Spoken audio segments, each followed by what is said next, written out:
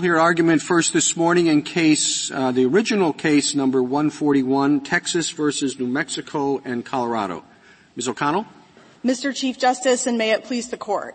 The Rio Grande Compact is an unusual interstate compact in that it does not require New Mexico to deliver water to the Texas state line. Instead, when the compact was adopted in 1939, it incorporated and relied upon an existing Bureau of Reclamation project as part of the equitable apportionment framework. Because reclamation controls releases from the project for delivery to contract holders below the reservoir and in Mexico, the state of New Mexico asserted that this case could not go forward without the United States' participation as a party to be bound by this court's decree. To permit a full resolution of the dispute, the United States intervened as a plaintiff, filed a complaint that presented the federal government's interests that are at stake in this dispute, and explained how injunctive relief against New Mexico could be shaped to protect those interests. In its complaint, the United States did not distinguish between claims brought pursuant to the compact and claims brought pursuant to other laws. That distinction is at issue because the master in his recommendation distinguished between such claims. I'd like to know what they are.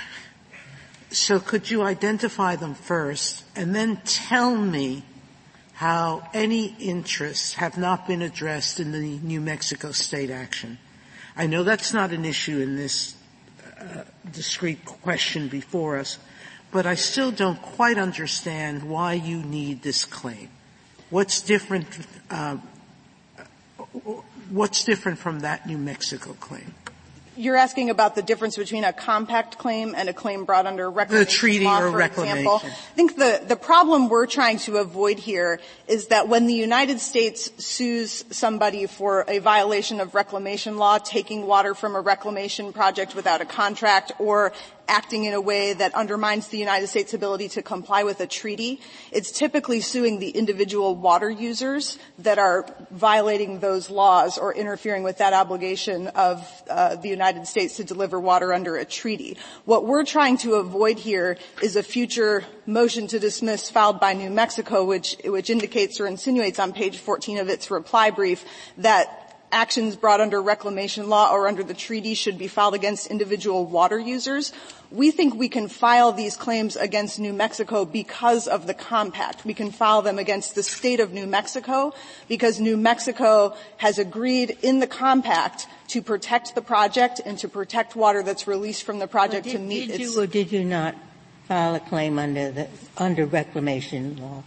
The special master said he recognized a claim under that law, but did you make any claim under that law, or were you staking your claim on your compact claim? Our complaint doesn't distinguish between claims brought under the compact and claims brought under reclamation law. What our complaint does, as we've done in other cases where we've intervened as a plaintiff, is set forth what the United States' interests are and then tell the court how we think it can shape injunctive relief against New Mexico to protect those interests. So, well, can you explain at the outset?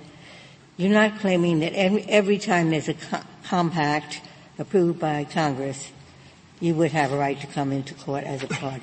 That's correct. And so, what's the dividing line between when you can come in as a party under a compact and when, despite a compact, you can't come in? Where the compact protects specific federal interests that are at stake in the dispute that's been filed in this court, then we believe the United States can intervene as a plaintiff and bring claims against New Mexico that are based on that compact. But what's the federal interest that was in the compact? The compact does not make any reference to your treaty obligations or to how you meet those. It doesn't appear to make any reference to any of the federal interests that you've been identifying. So do that for me. Okay. Make the connection. It very clearly does refer to our treaty obligations in a way that protects them. This is in the compact. It's page A3 of the appendix to the master's report. We're looking here at the definitions of project storage and of usable water. So that's Article 1, K and L of the compact. Article 4 defines New Mexico's obligation to deliver water into Elephant Butte Reservoir, into the project. Article 1K defines project storage as the combined capacity of Elephant Butte Reservoir and the reservoirs below it. Those are all projects operated by reclamation. In Article 1L, the definition of usable water says that the usable water is all water exclusive of credit water which is in project storage and which is available for release in accordance with irrigation demands, including deliveries to Mexico. Those deliveries that Article 1L refers to, what the usable water that's delivered into the project is to be used for, are releases that the Bureau of Reclamation makes because it operates the project, it has contracts with irrigation districts below the project, and it has a treaty with Mexico saying how much water they are entitled to get. What difference does it make? If you are not entitled to raise this claim as a party, certainly you can participate as an amicus and make whatever arguments you want about how the compact should be properly construed, right? That's correct. So what difference does it make to you which way we rule on the question whether or not you're entitled to raise these claims yourself? I think a couple of reasons. First of all, we've intervened in this case because New Mexico asserted that the United States is a required party. And the United States operates this reservoir that the court will be deciding what is Texas's compact apportionment, what is New Mexico's compact apportionment under the reservoir. And as New Mexico explained in its brief opposing Texas's motion for leave to even file this complaint in the first place, you need the United States to be bound by that decree because we are the entity that releases that water. Additionally, we have interests that are at stake in delivering water to Mexico pursuant to a treaty that make sense where we would like to be a party presenting the federal interests rather than being an amicus. This is a pretty basic question, I suppose I should know, but can you compromise state rights in the negotiation and determination of a treaty? I mean, could you negotiate a treaty with Mexico that says we're going to give you this many acre-feet of water that is already appropriated somewhere else, and then that treaty obligation trumps whatever the prior allocations are? I'm not totally sure. I think probably yes. In this case, it doesn't matter because the treaty pre-existed the compact. The treaty was enacted in 1906. The compact was enacted in 1939, and so that treaty obligation predates the compact. Well, usually the latter in time prevails because Congress can pass a statute after a treaty. It's not. Well, this is not a completely clear area of the law, but there's a general working rule applied in some of the cases that the later in time controls if there's a conflict between a treaty and a later federal statute. And we don't think there's any kind of a conflict here. In fact, Article 16 of the treaty specifically disclaims any intent to affect the United States treaty obligation to Mexico. So we think that article should be read to mean that we're still going with 60,000 acre-feet. We're still going with the terms of the treaty obligation, which Congress, as you say, Justice Kennedy, could change as a matter of domestic law. But here, the parties agreed in the compact that they would protect releases from the project, that water delivered into the project becomes usable water that reclamation releases in accordance with irrigation demands and to satisfy its treaty obligation to Mexico. I don't understand what you mean when you say that if you're not a party, you're not going to be bound by the decree. I mean, if we determined that New Mexico is free to take additional water, whatever it is, between the end of the reservoir and the borderline, what does it mean to say you're not bound by that? Well, I think it's sort of the flip side of the argument that we're a required party. You need the United States to implement that decree, and surely, I mean, I don't know that if the court said, here's what Texas's compact apportionment is and here's what New Mexico's is, that the United States would sit back and say, well, our contracts still say a different amount, so we're going to go with a different amount. But I think that's what makes us a required party. That's why New Mexico is asserting that you need us here, and that's why we're here, trying to be helpful, and asserting in our complaint what the federal interests are that we are seeking to protect. So since the United States needs to be bound by that decree in order for there to be complete relief between the parties, We are here. We are willing to be bound by that decree, and all that we're asking is that we be permitted to proceed. Would I be right, though, that your argument would also allow you to have initiated the suit in the first place? In other words, even if there hadn't been a suit between the states, that you could have said New Mexico is taking too much water and is preventing us from meeting our obligations, and that you could have initiated a suit under the compact? Yes, we do make an argument at the end of our brief in opposition to New Mexico's motion to dismiss that even if Texas's complaint were dismissed here, the United States claims against New Mexico could go forward. I don't think the court needs to reach that because Texas's complaint is going forward. This court has denied New Mexico's motion to dismiss. Well, what's the difference? How could we say, yes, you have the right to intervene, even though you don't have the right to bring your own suit initially?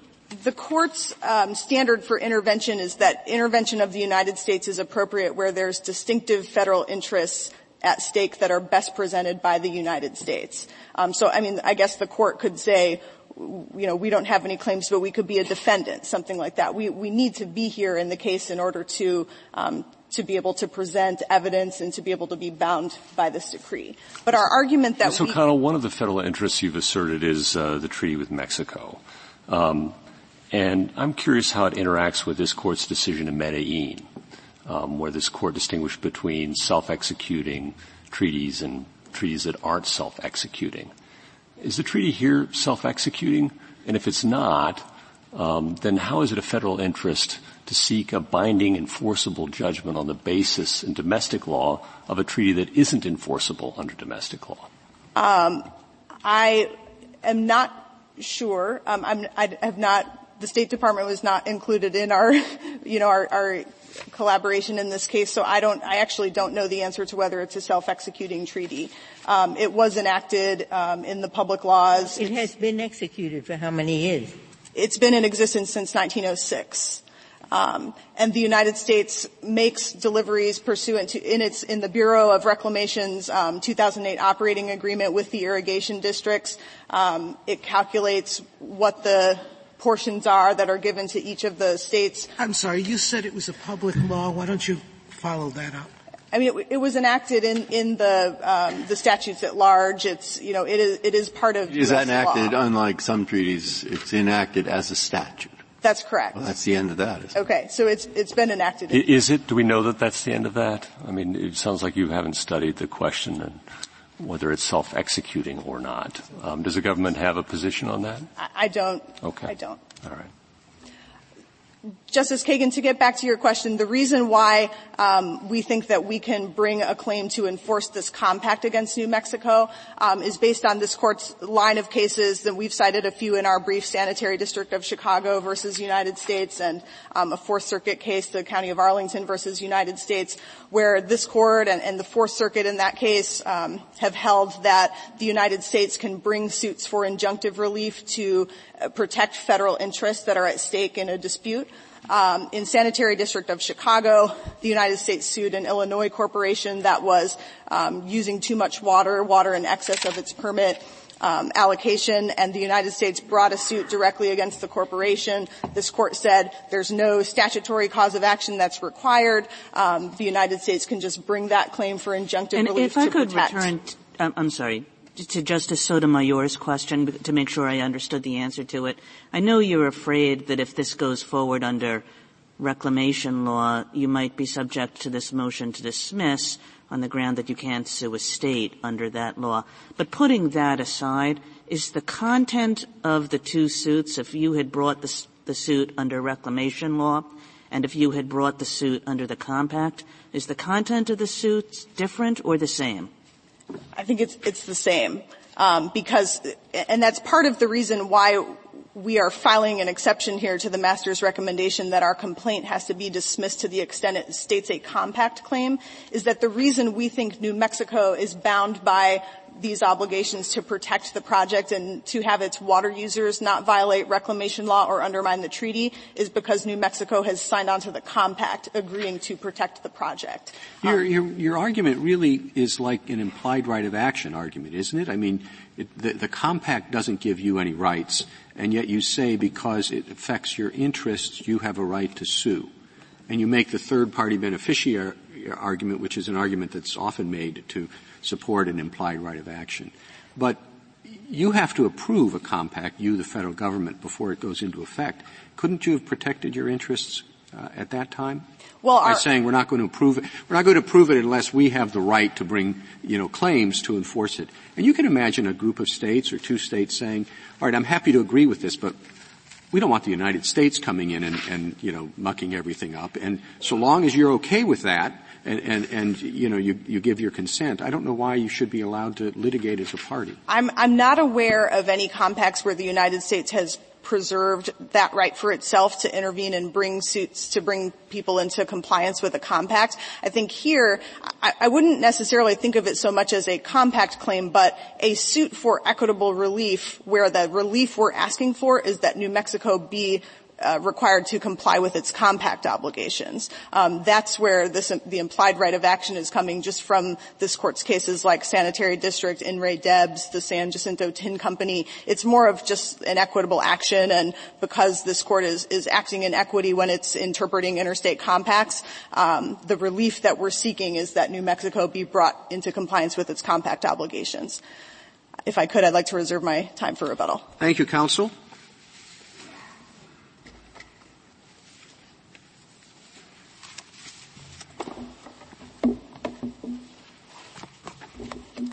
General Keller. Thank you, Mr. Chief Justice, and may it please the Court. The U.S. can raise its own compact claims because the compact creates a statutory duty for the U.S. to distribute water to Texas. This statutory duty arises from three key facts. First, the U.S. owns and operates the Rio Grande project. Second, that project is a necessary predicate for the compact's equitable apportionment, to quote Nebraska versus Wyoming. And third, that project is the sole means to actually distribute the equitable apportionment to Texas. And so to put it succinctly and quote the special master, the signatory states intended to use the project as the vehicle to guarantee delivery of Texas's equitable apportionment. The U.S. can therefore sue New Mexico if New Mexico's actions are preventing the U.S. from fulfilling this statutory duty to distribute Texas's equitable apportionment. Could the United States file, General Keller, an action in the district court in the absence of a dispute between Texas and Mexico and New Mexico, and the suit would say there's a violation of the compact, even though there's no dispute between the states? Yes, because of the nature of this unique compact. Because the water that New Mexico delivers to the federal government is in the middle of New Mexico instead of at the state line, the United States then as a carrier or a distributor has a duty to ensure that there's an equitable apportionment. And so this goes to the heart of the special master's correct conclusion that when New Mexico deposits water at Elephant Butte Reservoir, they must relinquish control. Now, when New Mexico is relinquishing control, they're relinquishing control to the federal government. There would be no other way for this compact to work, and that's precisely why the compact itself refers directly or indirectly over 50 times to the project, and that is the federal project operated by the Bureau of Reclamation. And so, Justice Kennedy, the United States could sue New Mexico to enforce its ability to ensure that Texas receives its equitable apportionment, just like the compact does provide for the usable water definition and the irrigation demands, including what is also being delivered to Mexico. And it is the long-standing practice of the parties, and this is in the master's report at page 209, that there's generally a 60,000 acre feet of water being delivered to New Mexico, and that's coming off the top before we get into the parties' accepted 57 to 43% split between the water. But all those issues about how exactly and what quantities of water will actually occur, of course, will be litigated in due course. But for now, the issue before the court is fairly narrow. It's under this particular compact when the water is being delivered in the middle of another state, and yet a downstream state has an equitable apportionment. Can the United States bring its own claims as a carrier and distributor of the water? And it can. Could you tell me? Excuse me. Is that different from saying that they're bringing an action under the terms of the compact? No, that would be Or is that the same? Is that just another way of saying the same thing?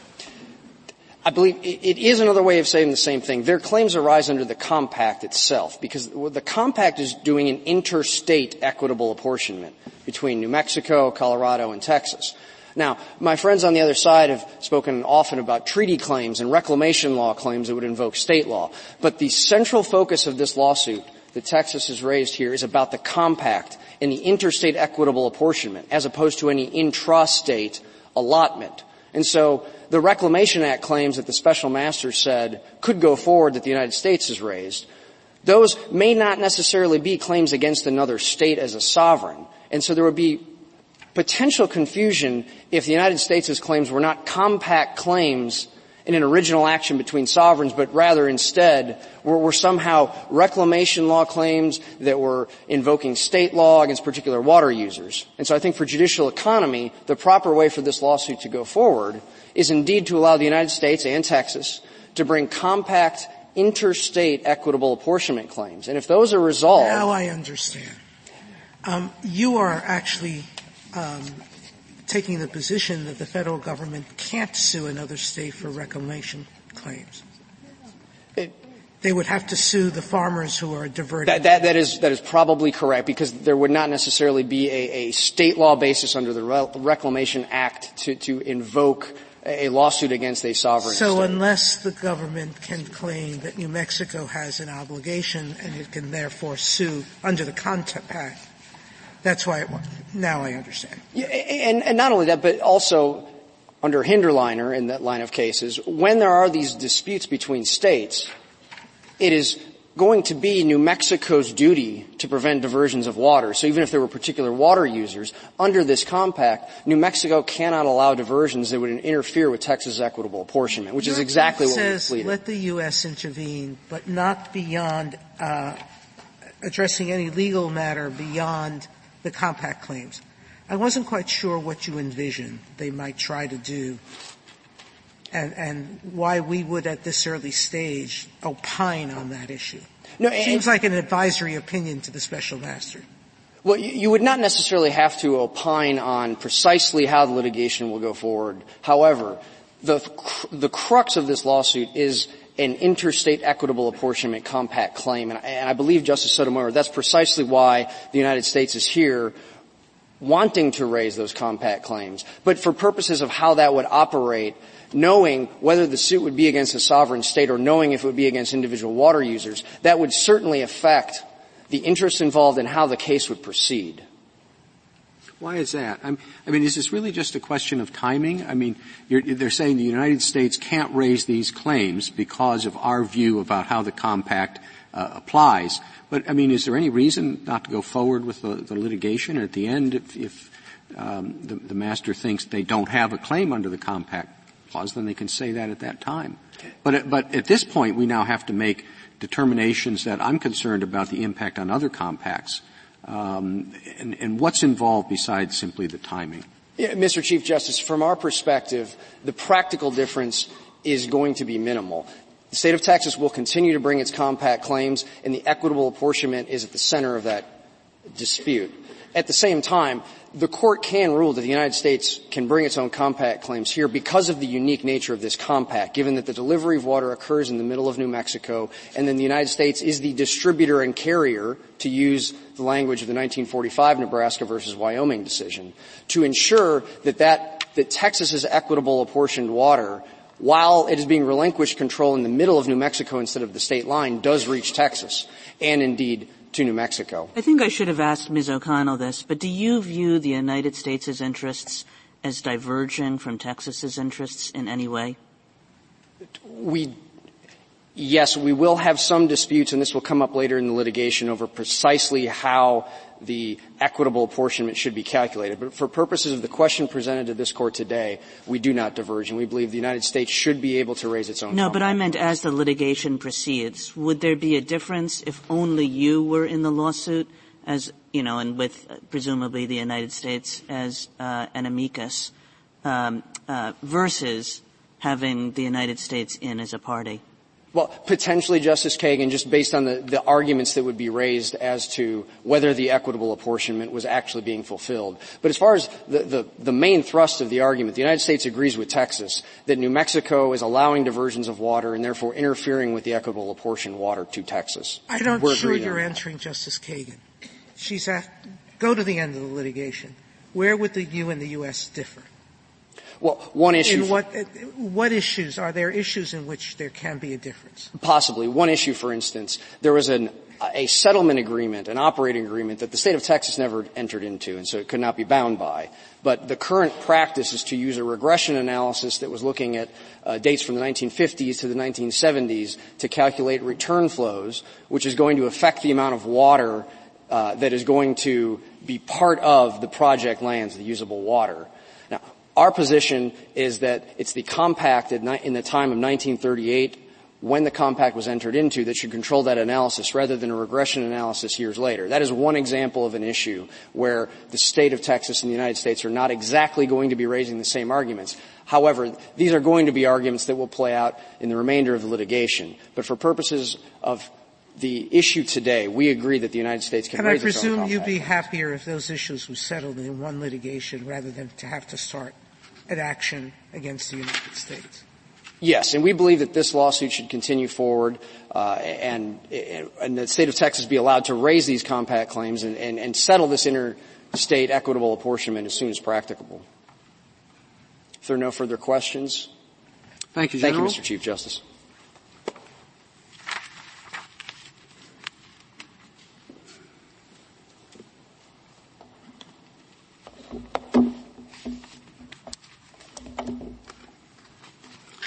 General Yarger. Thank you, Mr. Chief Justice, and may it please the Court. I'd like to begin, if I can, by discussing the United States exception to the Special Master's report and turn later to Colorado's first exception. Regarding the United States exception, what the United States is asking for here is both incorrect and unprecedented. Colorado is a party to 9 interstate compacts. Many of them apportion water on rivers with significant federal projects. Several of those compacts expressly mention those projects in the compact's text. Yet in a century of Colorado negotiating, administering, and litigating compacts like those, including those, the United States has never asserted, and this Court has never recognized, the right of the United States to bring an independent action under a compact. If the United States didn't assert it, then of course there would be no reason for this Court to pass on it. But the fact that the United States didn't assert it in the past doesn't mean that it couldn't assert. Well, it's true this Court has never foreclosed such a claim, but if you look back through cases, including Kansas versus Nebraska, which is perhaps the best, most recent example, that was a case between states that resulted in a settlement agreement among states. The United States wasn't a party to that settlement agreement. In fact, if you read the settlement agreement, the United States is sort of relegated to amicus status in future disputes under that settlement agreement. If the United States has the authority to bring independent claims under a compact, how do the states have the ability to settle claims once and for all under a compact when the United States isn't a party to it? That case involved in what seems to me special about this case is the prominence of the federal facility. And I don't agree that the prominence of the federal facility in this compact is substantially less than the prominence of federal facilities on, for example, the Republican River. If you review the briefing of the United States in the Republican River case from 2015, they said, look, the groundwater pumping from New Mexico could impede this project to the point where people will start defaulting on contracts. That's a pretty significant interest the United States asserted there, very similar to the interest it's asserting here, and yet the United States was amicus in the Republican River case, not a party. But I'm not sure they're the same because, as the government pointed out in its argument, one L and one K make specific, in the compact, make specific reference that this has to be available for release in accordance with irrigation demands, including deliveries to Mexico. This is an international law obligation on the United States that the United States would be remiss if it ignored. Absolutely, and that's why we think it is perfectly appropriate for the United States to bring a treaty claim in this case.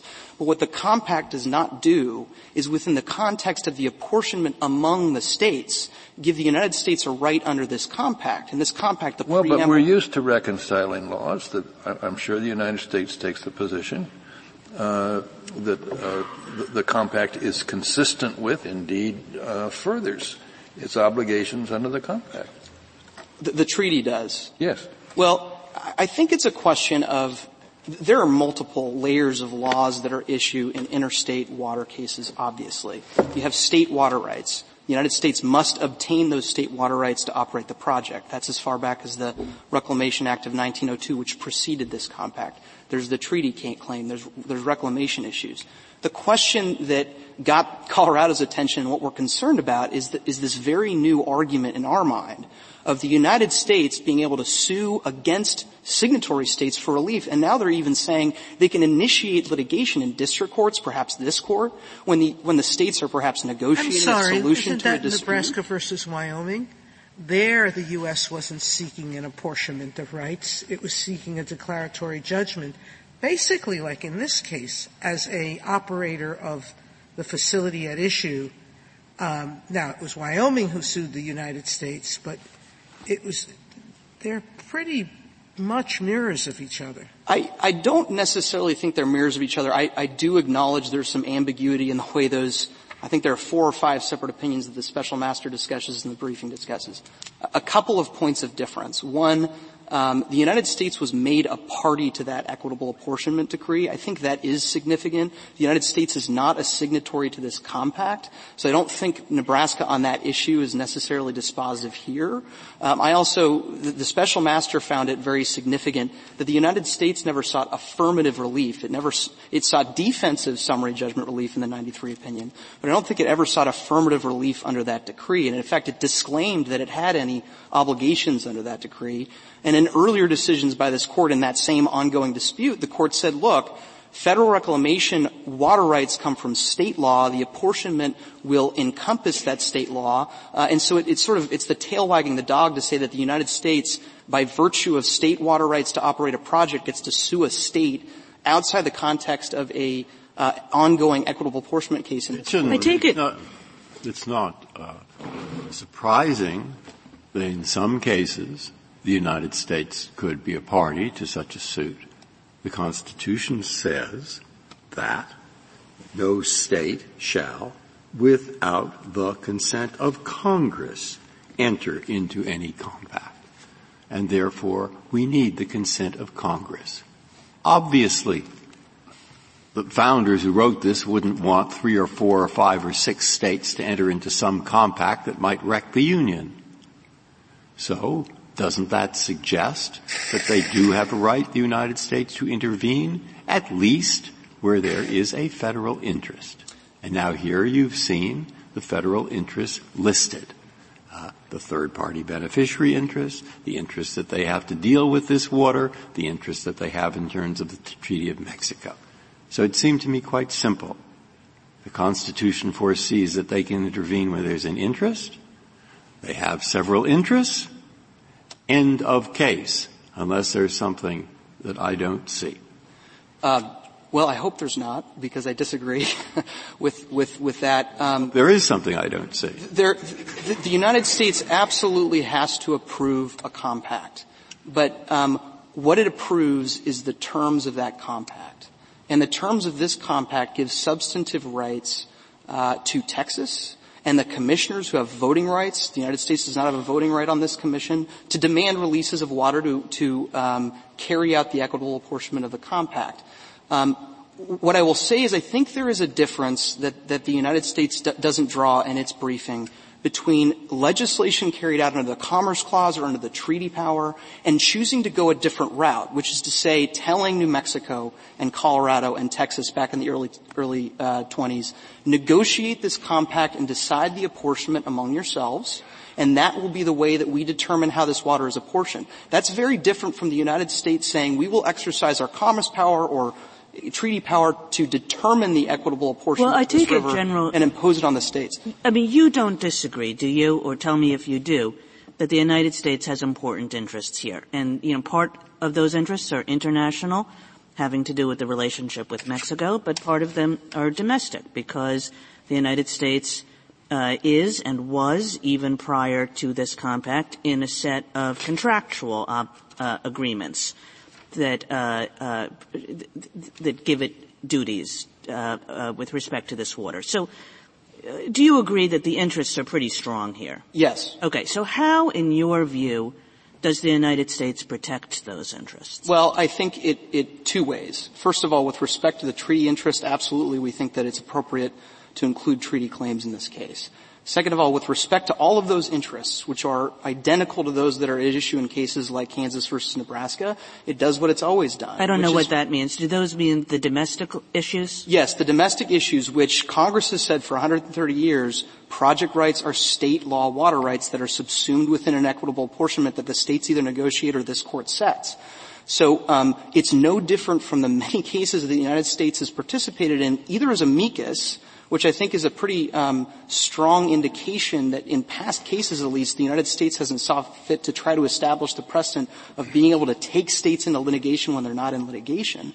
And it can assert those interests and make all the arguments that it needs to make. And I think it gets back to But Mr. Yarger, I'm still stuck on this. I understand you're carving out of the treaty interest, but the United States has pre-existing contract obligations to 2 water districts to provide a certain amount of water.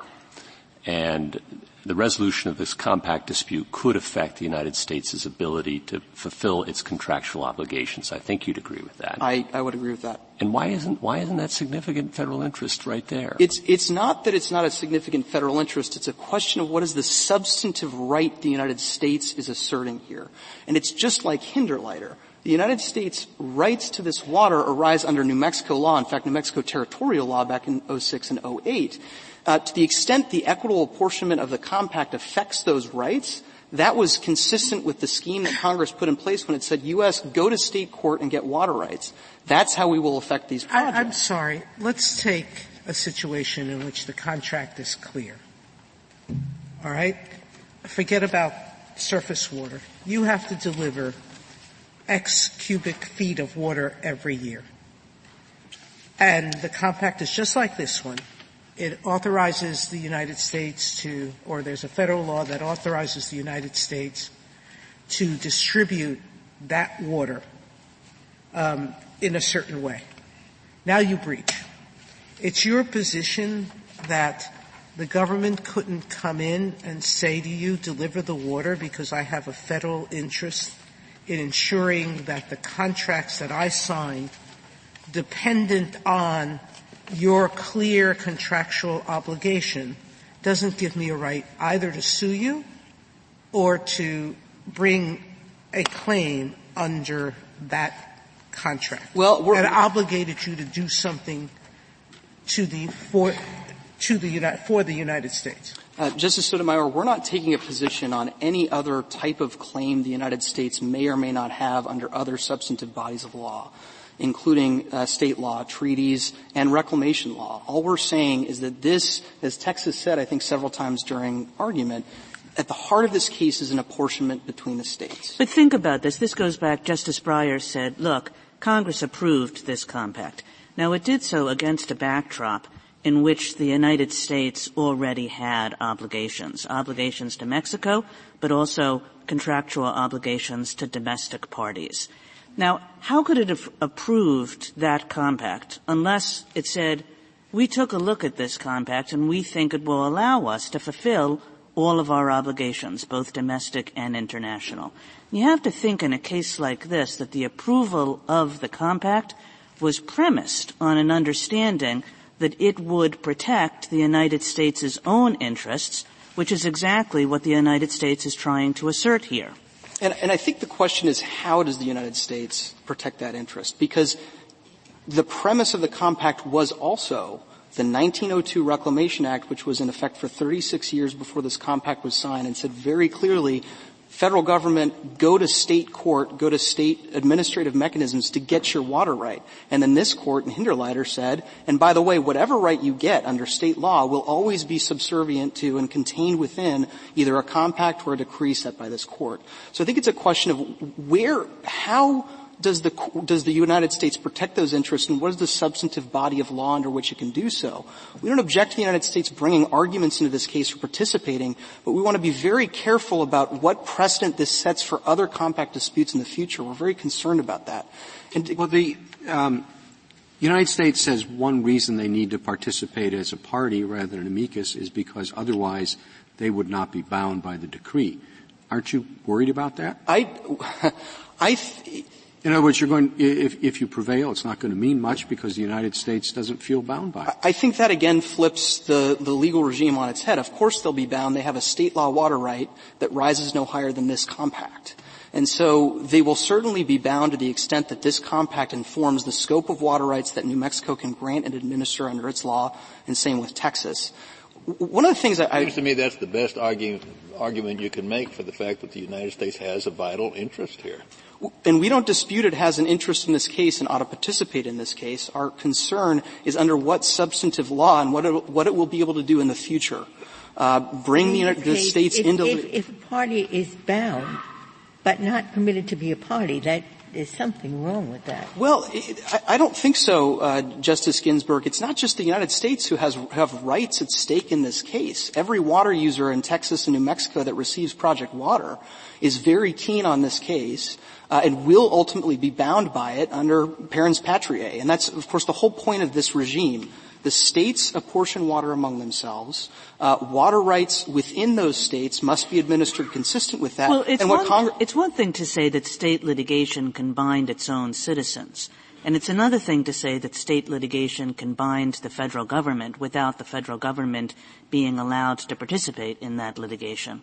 Well, the United States, for many years litigating these cases, has participated in these suits despite strong federal interests without being a party and asserting claims under the compact. But as was pointed out by Ms. McConnell, the United States was told it wasn't there. I don't know if it was Colorado joined it or it was just New Mexico that said the United States is a necessary party to this litigation.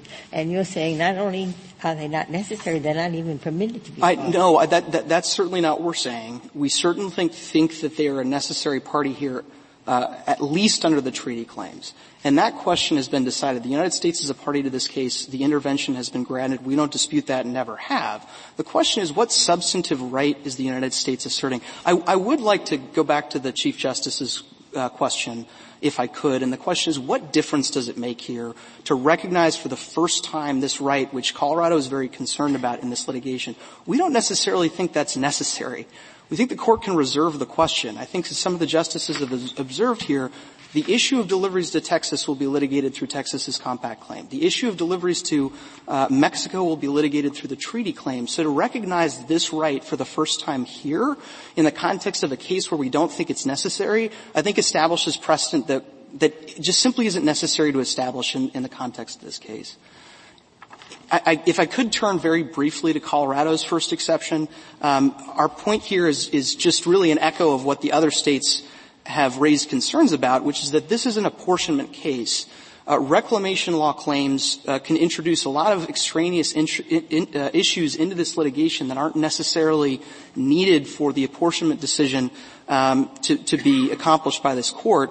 What I would point you to is to look at New Mexico's district court complaint that they brought against the U.S. and the water districts in 2011, raising reclamation law claims regarding the 2008 operating agreement. There are all kinds of claims in that case. I think if the apportionment is decided by this court, that will certainly inform state law water rights in the state adjudication. It will also inform reclamation law claims that can then be sorted out in the lower courts as necessary. If there are no further questions. Thank you, General.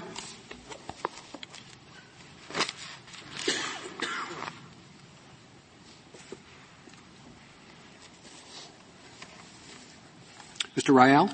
Mr. Chief Justice, and may it please the Court. I have three main points that I'd like to make on behalf of the state of New Mexico today.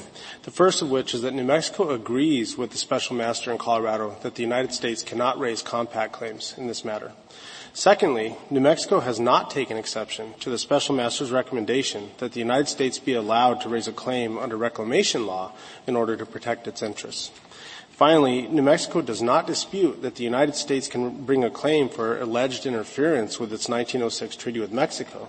It's just that claim also does not arise under the compact, but under the treaty itself. And how do you think those claims would differ from claims that are brought under the compact?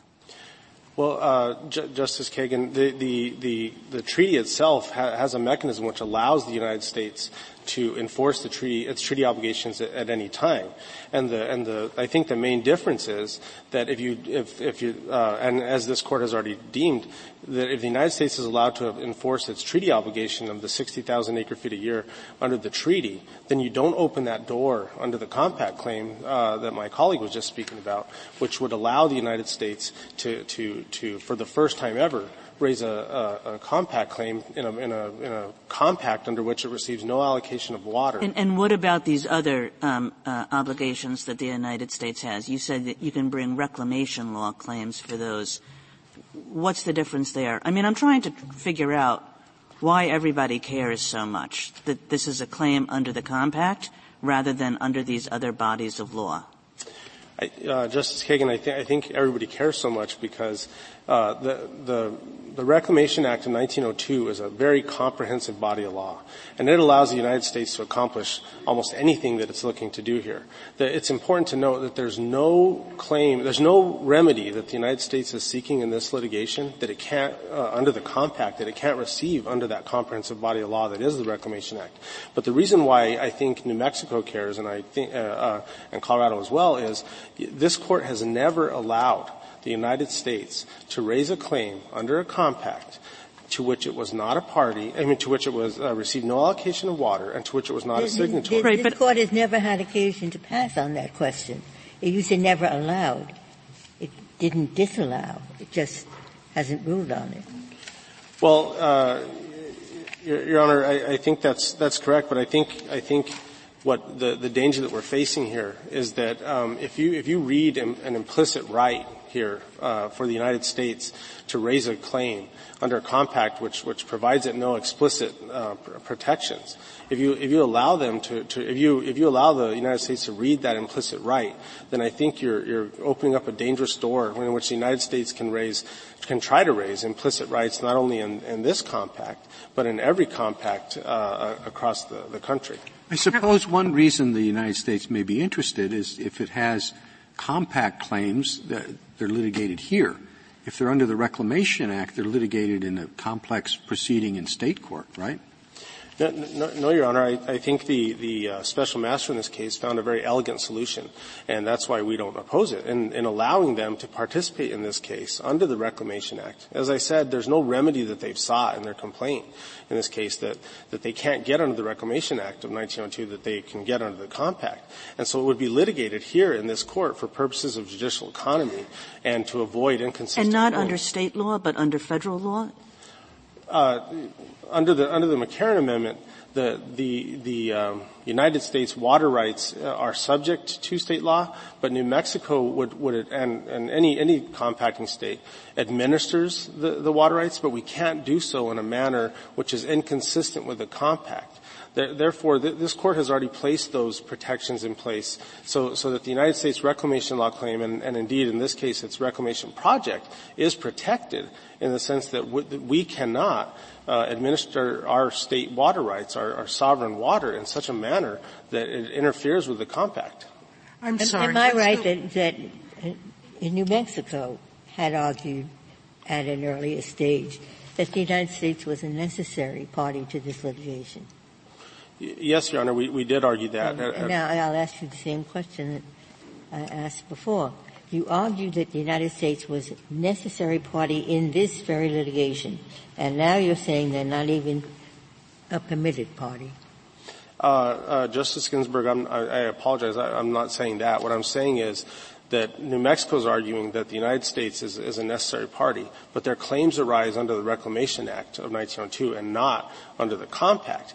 And so the special master was correct in his recommendation that the United States should participate in order to enforce its treaty obligations, but it does so under the treaty, which it can bring in this litigation. And as far as rights is trying to enforce, as far as its water rights and other interests, those would be brought under the Reclamation Act of 1902 in this litigation. So they are a necessary party, just they're just not allowed to bring compact claims, in our opinion.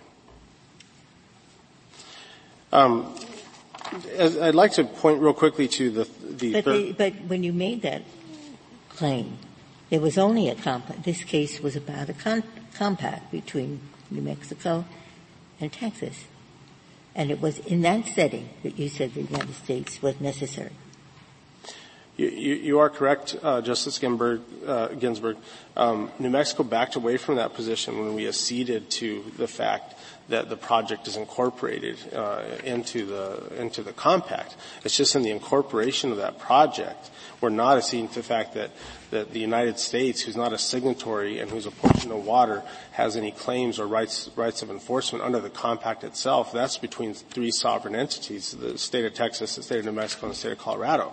What we're saying is that the special master found a very elegant solution, which we support and think that they still need to participate, but participating under the Reclamation Act and under the treaty itself is the manner in which the United States can find its remedies. Are you differing from Texas and acknowledging that the U.S. could sue New Mexico for a reclamation claim? So that it doesn't have to sue the individual water? I am, Your Honor, in the sense that the Reclamation Act of 1902 is so comprehensive that the United States, under all of the different portions of the Reclamation Act, can sue, in our opinion, the state of New Mexico. And I think it's important to note that in Nebraska v. Wyoming, the United States was actually said, we can't be sued because we weren't apportioned any water. And yet here, the United States is saying we can sue New Mexico even though we haven't been apportioned any water. And so that's inconsistent, in my opinion. When they sought their defensive motion for summary judgment, that was their argument. Do you think a state could sue the United States under this compact if the United States started acting in a way that was inconsistent with its terms? Justice Kagan, yes, I do believe so. I believe that a state has the opportunity to try and sue the United States. For example, if New Mexico was to say, your operation of the project is interfering with our ability to meet our compact obligations to the state of Texas, I believe that we could do that. So if the United States is so integrally a part of this system that a state could sue the federal government, why can't the same be true back again the other way? Because the United States doesn't own any rights under the compact or even under the project. Those water rights are owned by the landowners themselves, who are represented by their individual states as parents patri. And so the United States has an interest in the project, and it can certainly sue to enforce, to make sure that we're meeting that we're not interfering with its project obligations, but it can't sue us under the compact. That's being done by Texas right now, and it's important to note that both Texas's claims and the United States' claims arise under the same operative facts, and so Texas will be able to, and I believe both Texas and the United States agree that later in the litigation they're not sure, as you heard the general say, they're not sure whether or not their interests are going to be the same at the end of this. But I'm sorry, did you say the United States could sue under the project? They can sue to enforce. In my opinion, if New Mexico is interfering with their project obligations, they could certainly sue to. But not under the compact. Not under the compact. Correct. They're not a party. I just don't understand that. If the compact requires New Mexico to deliver a certain amount of water to the United States and not to touch that water, that's the government's action. You're not exceeding that that's what the compact says. And it's breaching, and that lack of delivery is breaching other federal contracts. Why can't they sue under the project? Mr. Chief Justice. Under the compact? The compact doesn't require New Mexico to deliver any portion of water to the United States. The project is simply a delivery vehicle. The water is already allocated amongst the three states itself. And while the United States uses the vehicle as a means to meet its treaty obligations with the Republic of Mexico, it's important to note that they have first entitlement to that water, and they deliver that water first every year. Thank you, counsel. Thank you for this honor. Ms. O'Connell, you have 4 minutes remaining. Thank you, Mr. Chief Justice. 3 points in rebuttal. The first is in response to Colorado's argument that the complaint filed by the United States in this case is unprecedented. It's not. The case that Colorado is relying upon, Kansas versus Nebraska, was a case where there was an admitted violation of a compact by Nebraska. The states were just talking about what the damages were. The United States operations of any projects in that region were not going to be affected by what the damages were. That's why we participated in this case as an amicus. In other cases, we've cited some in our briefs, Texas versus New Mexico, the Pecos River case, and also Texas and New Mexico versus Colorado, a prior case brought in order to enforce this same compact, the Rio Grande Compact. In both of those cases, the defendant state, so in the Pecos River case, New Mexico, and in Texas versus Colorado, Colorado asserted that the United States was a required party to the action. And so to be helpful, we intervened as a plaintiff in each of those cases, presented what the United States interests were, and then asked for general equitable relief, whatever relief would protect our interests. In the Texas versus Colorado, the United States specifically explained that even though it has no apportionment of water under the Rio Grande Compact, it acknowledged that the compact could be interpreted in such a way as to affect the United States interests, and it believed its interests would be protected by Colorado's compliance with the compact. You weren't signatures in either of those two cases, right? No. To the compact setting. That's correct. And in both cases, we were permitted to intervene. We filed complaints against the defendant state. The second point, just reiterating that, or answering the question whether there's a difference between the claims asserted by Texas and the United States. Their interests are not necessarily completely aligned in this case. This is an interstate project that has delivery obligations both in New Mexico and Texas, so the United States couldn't be expected to rely on Texas to assert its interests here. The project also has international obligations to Mexico, as we've discussed quite a bit, and I'll point out that under Article 2 of that treaty with Mexico, if there's not enough water for the irrigation districts in the United States, the amount that we send to Mexico becomes less. And so the United States has quite an interest that we couldn't be expected to rely on Texas to protect in making sure that Mexico is not being shorted because of the way that the compact is interpreted. Finally, just on this point of, as Justice Kagan put it, why everybody cares so much about whether these are compact claims or reclamation law claims. The master said that we could bring reclamation law claims. We're not totally sure that that's enough to bring claims against the state of New Mexico. The reason why New Mexico is a proper defendant against such claims is because of the compact, because the compact has bound New Mexico to protect the project and to allow the United States to release water in order to meet its contract obligations and its treaty obligations to Mexico. And so we don't want there to be any confusion going forward when the master says the United States complaint has to be dismissed to the extent it brings claims under the compact, what that means. We think we sort of need the compact to make those other claims work. Thank you. Thank you, counsel. The case is submitted.